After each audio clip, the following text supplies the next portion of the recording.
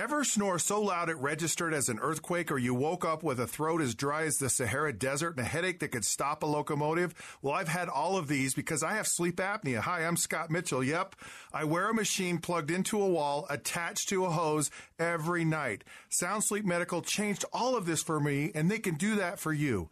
They specialize in providing oral appliance therapy for individuals suffering from sleep disorders.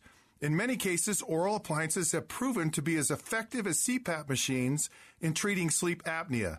The lack of sleep is a serious health risk and has been linked to heart disease, stroke, diabetes, and even depression. The oral appliance I got from Sound Sleep Medical has freed me from a hose. I can go anywhere, and I've never slept better. Call Sound Sleep Medical today. Seriously, for a limited time, the first 25 people that call get a free consultation worth $200. Call 801-783-5451.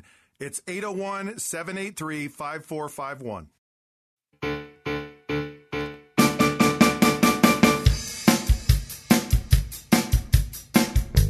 Hello, I'm Jim Bennett. I'm Abby Bennett. And this is Dinner Table Politics, but I want to begin by talking about something that I think transcends politics. There are moments in American history that define us. And some of these moments are good. You know, we look at the moon landing and we say, look at what America was able to accomplish. Fake, though, so... Oh, yeah, well, okay. Look at this.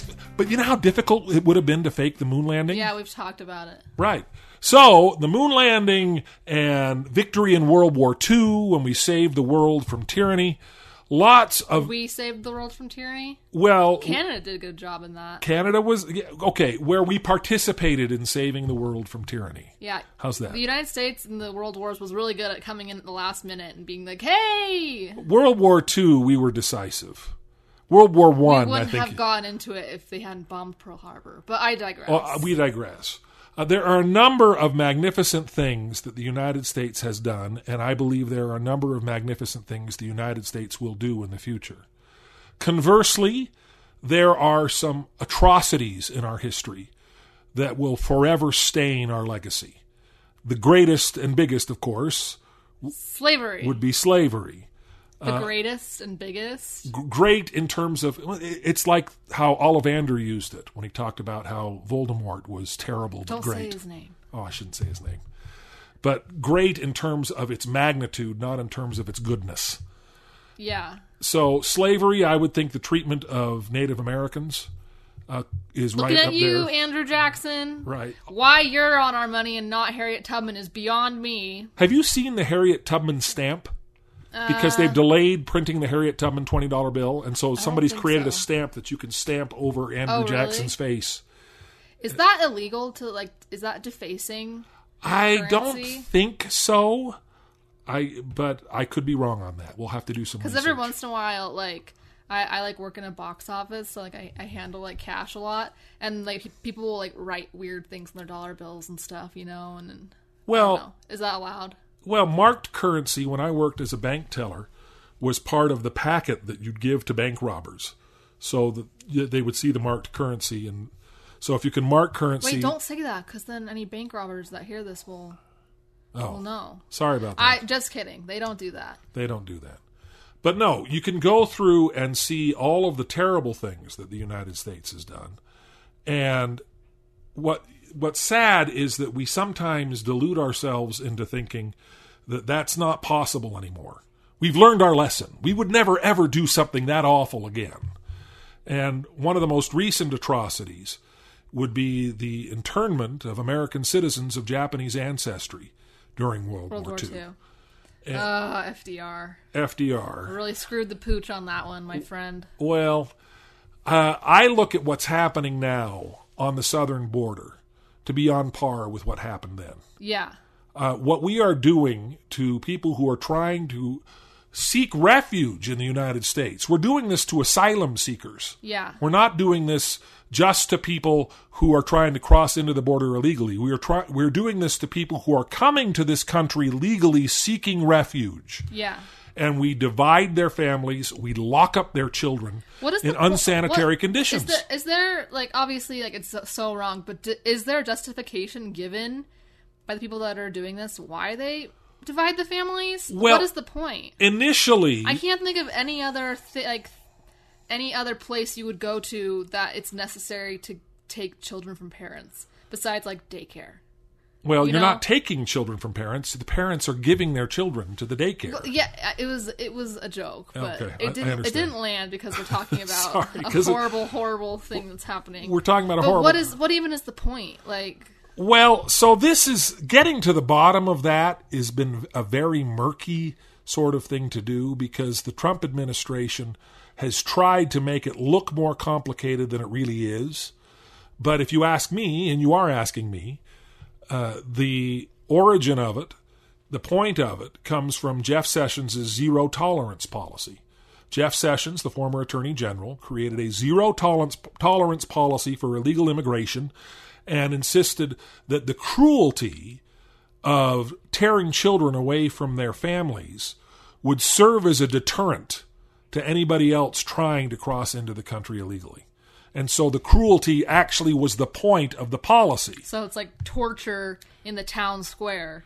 That's exactly what it is. So nobody else will like steal. That is exactly what it is. Now, President Trump has come under such fire that he's tried to point out that this is consistent with previous policies under the Obama administration, which is almost true, but not really. The kinds of separations that happened under the Obama administration happened primarily with people who were being incarcerated for dangerous crimes. Oh. I mean, if you were a violent offender and you brought your children with you, you may end up not having your children with you as you are prosecuted. But we are separating children from people who are legally coming to this country applying for asylum. Uh-huh. That's completely intolerable. Right. But the thing is, beyond that, I mean, put that aside, that has already been prosecuted in the courts. We've talked about that to a large degree. The courts have now ordered the Trump administration to reunite these families that have been separated. Why are they not? Well, because they stink. I don't know. What? That's the short answer. But the reunifications are happening. They're happening slowly. And I think the Trump administration is deliberately there's a lot of kids they got to reunite, right, so it's going to take some time. Right. I mean, that's what they say. But what's happening that I mean, all of that I think is intolerable. But what pushes this into the realm of atrocities is the idea that we are not treating these children with the same dignity we treat prisoners of war. Yeah. Terrorists at Guantanamo Bay are treated more humanely than children, innocent children on our southern border. Mormon Women for Ethical Government. Are you familiar with MWEG? Yeah, I was going to make a really bad joke, but then I decided not to. Oh, okay. I was like, they should think about becoming so bad they get taken to Guantanamo Bay then. Well, there you go. Treated better. Well, yikes. Well, MWEG, Mormon Women for Ethical Government, issued a statement where they pointed out that 37 children last year were left in a hot van for 39 hours. Did any of them die? Well, 7 children have died in American custody since this policy was issued. And what we're finding now from advocates who go down and see these camps is that these children are being kept in unsanitary conditions. They are not given soap. They are not given toothpaste. Yeah. They are piled onto a floor given in rooms that are too small. Like astronaut blankets, whatever those given are. Astronaut blankets and told to sleep on a concrete floor where the lights are on all night. I mean, we don't treat prisoners of war like this. Yeah. We have national and international law that prevents us from treating people like this. This defies the Geneva Conventions. So why are other countries speaking up then? I don't know what other countries are doing. I guess know they all have their own issues as well. They all have their own issues. But the reason why I want to say that I don't think this is a political issue, because whenever I start to discuss this, it always invariably becomes, well, it's their fault. Well, it's Trump's fault. Well, it's Congress's fault. Well, and then that's the discussion. It becomes a political discussion. And the reality is we do not have time to waste talking politics. We need to get down there with the full force of the American government and the National Guard and whatever resources we have at our disposal and go in and get these children out of these concentration camps, which is what they are. I'm on board with that. Did you follow the whole Twitter exchange with Michael Godwin about concentration camps? No, but I saw tons of flame wars about it's not don't call it a concentration camp. Blah blah blah blah blah. Right. But well, it's just so stupid. Do you know what Godwin's law is? No. All right. When we get back from our break, I want to talk about Godwin's law. I want to talk about concentration camps, and I want to continue to be outraged until we take action to save these children. You've never heard of Godwin's law? No.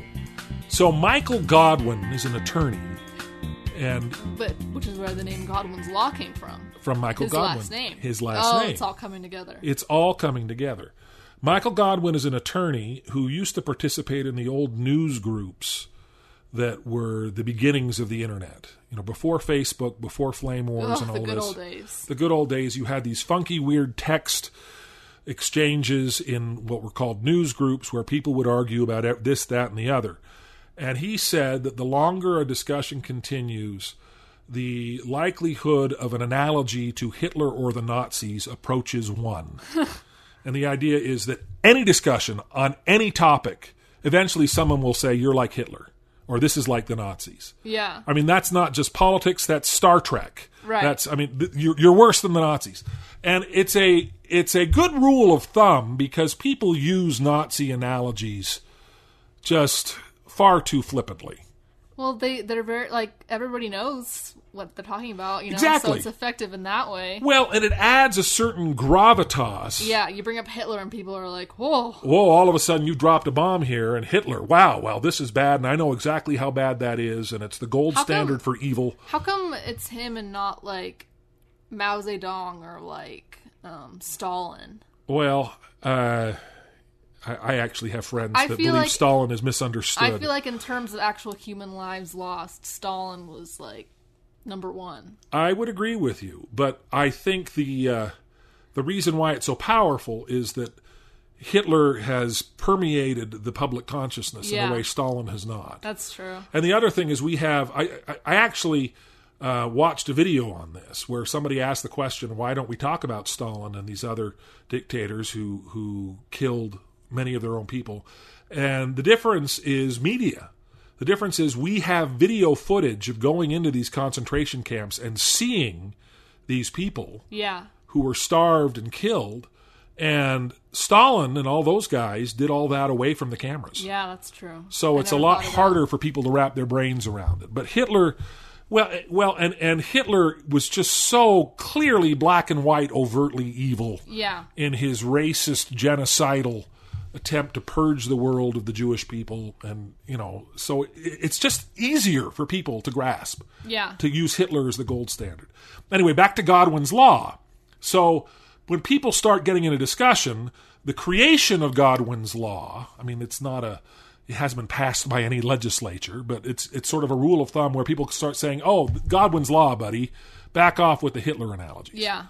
Well, Alexandria Ocasio-Cortez was, I think, the first prominent public figure to call these concentration camps. Yeah. And she got smacked down, up, down, and sideways by a lot of people. And then there was a guy on MSNBC who said, let's not call these concentration camps. Remember Godwin's law. And Michael Godwin, bless his heart, got onto Twitter and replied to that tweet and said, no, these are concentration camps. And he's since gone on. Thank you, Michael. And he's since gone on and says, compare these blankety blanks to Nazis all you want. Because he never intended Godwin's law to be, justification for actual fascism. Nothing can ever be comparable to. Right. And you look at what's happening there, and there are differences, obviously. The concentration camps in Nazi Germany were designed to kill these people deliberately. Well, there were work camps and exterminate. This is dumb. I'm not going to get into the Right. And we're not trying to exterminate these children. No. But the end result of leaving them alone in hot cars and refusing to give them soap and toothbrush and making them sleep on a concrete floor, we're doing the same thing through benign neglect that they were accomplishing through deliberate means. Yeah. And so I think it's entirely appropriate to call them concentration camps because nobody tolerates concentration camps, and we're tolerating what's happening on the southern border. We should have no tolerance for that. It doesn't matter if you are a Republican, if you are a Democrat, if you are left-wing, right-wing, if you are United Utah Party. It doesn't matter where you are on the political spectrum. You don't leave children in hot cars. You don't starve them to death on a concrete floor without soap and basic hygiene. That's just weird, because if that was happening, like, in a house in Utah, if a parent was doing that to their kids, CPS would get called. Oh yeah, and they'd go to jail overnight. If you leave your kid in a car for like 20 minutes on a hot day to go into the store, like, the police can get called. Right. So I don't want to spend even your dog. You leave your dog in a car. That's exactly right. That's exactly right. Someone will shatter your windows. And so I don't want to spend another second talking about the politics of this. I don't want to start blaming Trump. I don't want to start blaming Congress. Congress, bless its heart, has actually taken action now to some degree. The Senate passed a bill. The House passed a bill. There was a fight between them as to which bill. What? That's crazy. There's a fight. Well, and Nancy Pelosi, to her credit, has said, no, I'm just going to allow a vote on the Senate bill in order to be able to take care of this quickly. Yeah. So hopefully we're going to see a resolution of this fairly quickly. But this needs to be an outrage to anybody. And anybody that tries to play politics with it, anybody that says, okay, well, yeah, but it's their fault, or Obama did it too, or this, that, and the other, they're playing political football with the lives of children. And that's not acceptable to do in the United States. And adults, too. Speaking of children and adults, here's a lovely segue. I think we have no choice but to address the two presidential debates that just took place. How is that speaking of children? Because some of these are children. They act like children. Oh, okay. I'm making fun of politicians. Okay. It just wasn't that, the joke wasn't that clear. It didn't really land. The joke was more for segue purposes than for humor purposes. Well, I didn't laugh. So. I'm sorry. I apologize for that. No, I think we need to talk about these presidential debates. The problem is I haven't watched them. Have you? I'm embarrassed. No, I haven't watched them, okay? I'm sorry. There's been a lot going on. Well, you know, I was talking to a friend of mine, and I finally said, should I be watching these? And we were going back and forth, and I finally said, I don't hate myself enough to inflict these onto my life at the moment. Well, I feel like when it gets closer to me actually having a say and a vote, then I'll watch the debates. But I just get burnt out when we start this early. Right. Well, we started this early in 2016, and I actually watched some of the early debates because I wanted to see how much Donald Trump would make a fool of himself. The good old days. And it never occurred to me, at least early on. I think I caught on faster than most of the conventional wisdom did that Trump could win. Brag about it. Yes, I am smarter than most people is what I'm trying to say. One of the smartest people that has ever lived. How's that? Agree to disagree. But initially, these first debates, it was, we need to watch this because Donald Trump's going to be in there and he's going to say crazy we got our things. popcorn out, right. And you watched him, and he did. He said crazy things. And he made funny faces, and then we made him into GIFs. And it was entertaining until you realized that this guy could end up being president of the United States, which he did. Ha ha ha ha ha ha. Help. But, so, there's no entertainment value in any of these Democratic candidates, with one possible exception. Have you heard of Marianne Williamson? I've been seeing tweets about making fun of stuff like that. They said, I saw this one, and it was like, Marianne Williamson is what happens when an Instagram influencer grows up or something. And well, we'll talk about her and the other candidates when we get back from our break.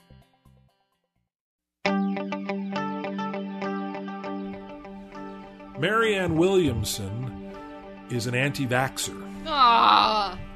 That's one thing I don't even want to give those people the time of day. It's not worth even,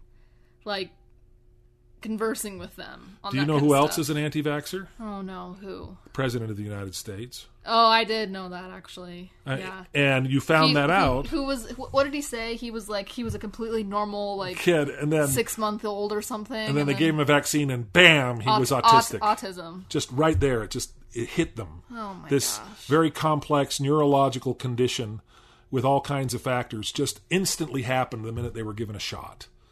I mean, it's just ludicrous. Thankfully, I don't know that Donald Trump's anti-vaxxerism has had much of an impact. Measles has been higher. Measles was almost declared eradicated in the year 2000, and we've had higher measles rates than we have in the past 2 decades. But did that this year has been the highest rate of measles. You attribute that to Donald Trump? I attribute it to anti-vaxxers. Yeah. Well, okay. In terms of actual policy, I can't point to anything that the Trump administration has done to encourage. I just don't like anything that lends credibility. No, I agree. To such a crackpot, easily disproven theory. I agree, and I don't understand why this woman is being given a platform. She doesn't have a prayer. Where is she from? I don't know anything about. She's like a spiritual healer. I mean, she's from nowhere. I don't know what state she's from. But how do you get into these debates? I think you have to have a minimum polling threshold.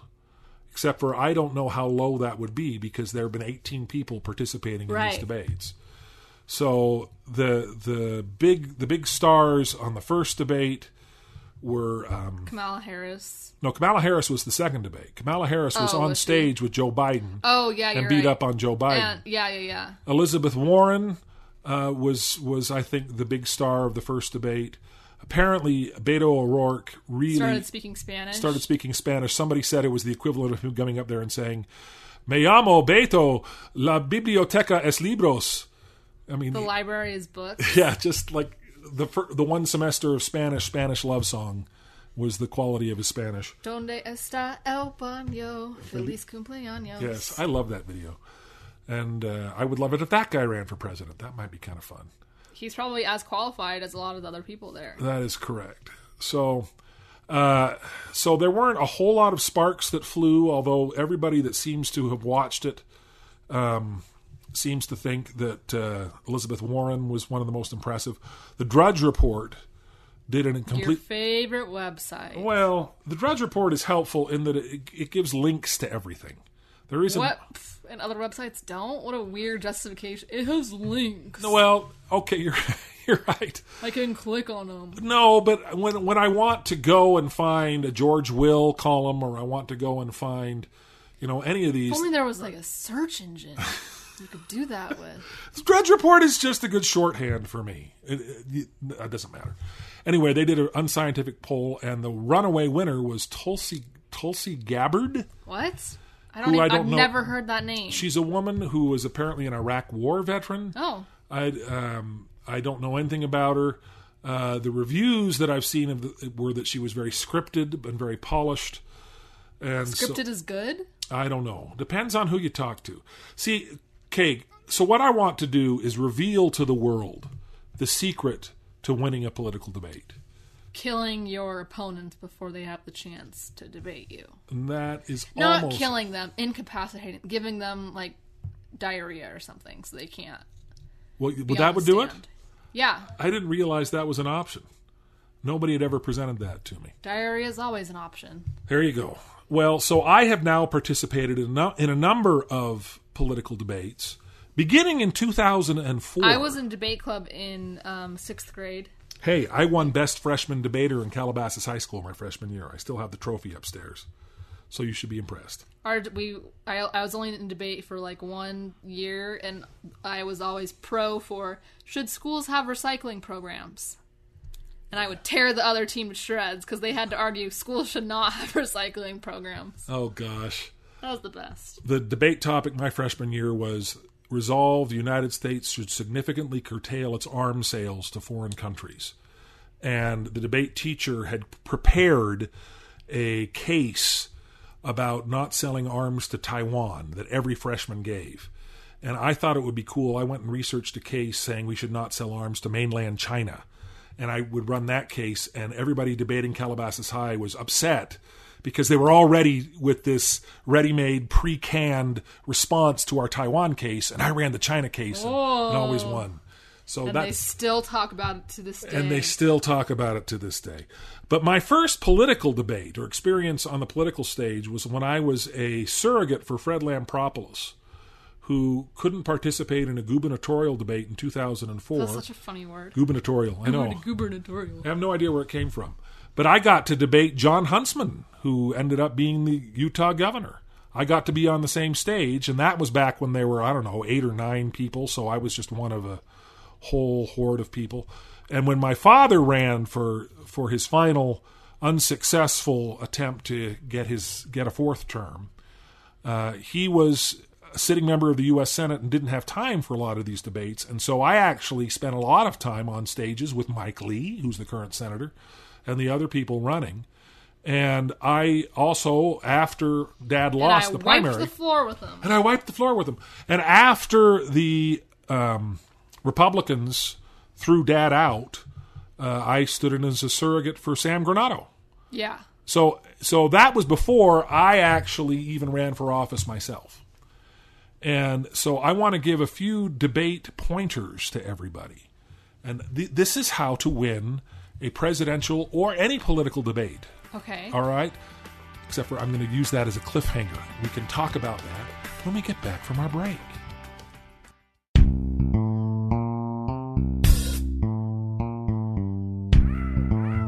All right, here it is. The first rule of a political debate. Wear pants. That's the third rule, actually. Okay. No.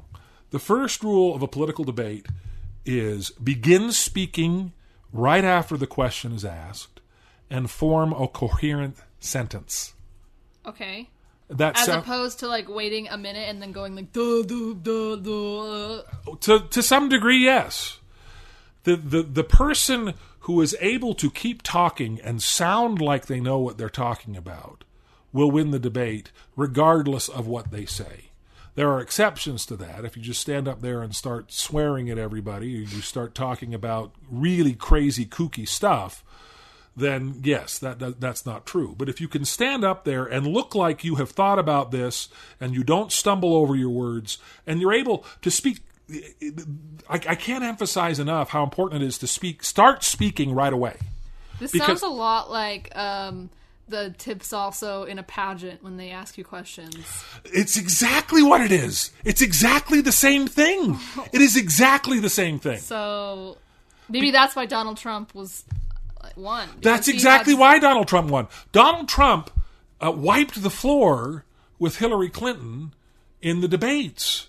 In retrospect, at the time it didn't seem like it, but what Donald Trump was able to do was his second debate was the one where everybody looked at him and said, okay, you're done, buddy, because the Access Hollywood tape had just come out where he talked about grabbing women by the and all that. Yeah. And everybody thought he's doomed. And he wasn't. He wasn't flustered. He kept talking. He talked all the way through. And what he said was nonsense. But everybody walked away from it and went, oh, well, he was a whole lot better than I expected. Yeah. It's all about expectations. You hear... Keep the bar low. You keep the bar low beforehand. It's so funny on any presidential debate. You talk to the campaign and they go, oh, well, man, my opponent is the most brilliant debater in the history of the world. And they, will just be lucky to survive. And then after the debate is, we were the most amazing orator since Daniel Webster. And it was the most remarkable thing. I mean, it's just so predictable. Yeah. All you have to do is be confident, don't be flustered, and the minute you stumble over your words, and the minute you forget something, you're toast. Yeah. Rick Perry, Rick Perry, former governor of Texas? Yes. He's now in the Trump administration as a secretary of something stupid. Okay. I can't remember. But Rick Perry talked about 3 federal agencies he wanted to eliminate. Oh, I vaguely remember this. And he listed the first 2, and then he spent 5 minutes trying to figure out what the third one was. And even Mitt Romney was next to him saying, well, was it this one? No, not that one. And he was done. Yeah. His campaign was done. Yeah. Nobody remembers what is said in a debate, with very, very few rare exceptions. Nobody remembers. And very few people, and they're not willing to admit this, but very few people understand what's being discussed in a presidential debate. They bring up these issues. Again, like pageants. Right. And so you just sit there and look at them. And so what they're doing is they're trying to delude themselves into thinking they're making an intellectual decision. Uh-huh. What they're really doing, these are the people watching debates, what they're really doing is gauging emotionally their connection to people. And if you can stand up there and say even outlandish things with a reasonable tone of voice in a clear and consistent manner, they're going to say, this guy knows what they're talking about. Politics are a nightmare. But that's exactly what it This is. is horrible. You know, I mean, to compare it to pageantry, the thing is, there's no possible way to dissect a complex issue in these kinds of debates. Yeah, and especially when you have 20 people on a stage. Right. And you're fighting for time. The first debate when I ran for Congress was down in Moab, and there were literally 20 people on the stage. And we each got like a minute. And so I had to come out and say something very clear and very, here I am and I'm strong. And that was it. And I can't remember what I said. Doesn't matter what I said. It's how I said it and whether I said it with confidence and whether I said it in a way that could create some kind of emotional connection with the people listening to me. Sure. And that's it. That's all there is to it. And so that's one of the reasons why Joe Biden is a very good debater. Joe Biden is very good at saying nonsense in a persuasive and... I mean, he says all kinds of nonsense, but it's just, I'm Uncle Joe. I'm your buddy. I'm your pal. Yeah. And, people come afterwards and pick it apart, but it doesn't matter. He was there in the moment forming a connection with people. It's the reason why Hillary Clinton lost, I think, is that I think she had probably, on paper, if this debate were submitted in writing, Hillary Clinton would have won. Yeah. But people looked up at Hillary Clinton and they said, well, she's not pleasant. She's mechanical. I don't feel any kind of connection to her. And the thing is, if you press people on this, if you go and talk to them, they will not admit this. And maybe they don't even know this. And they will start saying... It's unconscious. Well, they'll try to start saying, well, I didn't hear any new policy proposals. Like, you didn't want to hear any new policy proposals. Well, but they don't want to look stupid. It's like the Jimmy Kimmel liar. Oh, yeah. Lie witness news. Lie witness news. You ask him a question, it's nonsense, and nobody wants to look stupid. Yeah, so they all make up answers. So the way to win a presidential debate has nothing... Be hot, be pretty, be charismatic. That's all it is. It is a pageant. I think that's the best way to describe it. It is a pageant. Treat it like a pageant. Go in there. You need to have answers that you have prepared. Get your spray tan on, get your teeth whitened. I would tell that stupid story about Daniel H. Wells at every single debate. About how... I've told it on this podcast. Yeah, about how Grandpa was ugly. Yeah. Yeah. And it always got a laugh, and it was always funny, and the other candidates just hated me for it, because it was like, we got to hear this stupid story again? But I did it. They know how I feel then. That's right. But I did it because that's how you win. That's how you connect. Politics is about human connections. It has nothing to do with anything else. I hate that. And debates... That's the exact opposite of how I like things. I like things to run on best facts and stuff. Who is the most qualified? Who's the smartest? How can we best get this done? That has never, ever won a presidential debate. I hate that. Ever. Not even once. And debates are the worst place in the world to get that kind of information. It's not possible. Right. So you have to accept it for what it is. And the reason why Donald Trump is successful is that he understands that. He understands the game and treats it like a game. And serious, quote-unquote, candidates who come in there and are ready to just give you, dry policy proposals are going to get laughed off the stage. Because they're the smartest ones and most qualified to actually do the job. Well, the skills that make for a good candidate are very different from the skills that make for a good legislator or governor. Right. And that's the challenge we have. I don't know if there's any way we can fix it. So once again, we come to the end of a broadcast without any kind of... Everything is terrible. Everything is terrible. But we will persevere. If you are listening to this podcast on the radio, please subscribe to us on iTunes or at the KSL Podcast Center. Until next week, I'm Jim Bennett. I'm Abby Bennett. And we'll see you next time on Dinner Table Politics. Bye.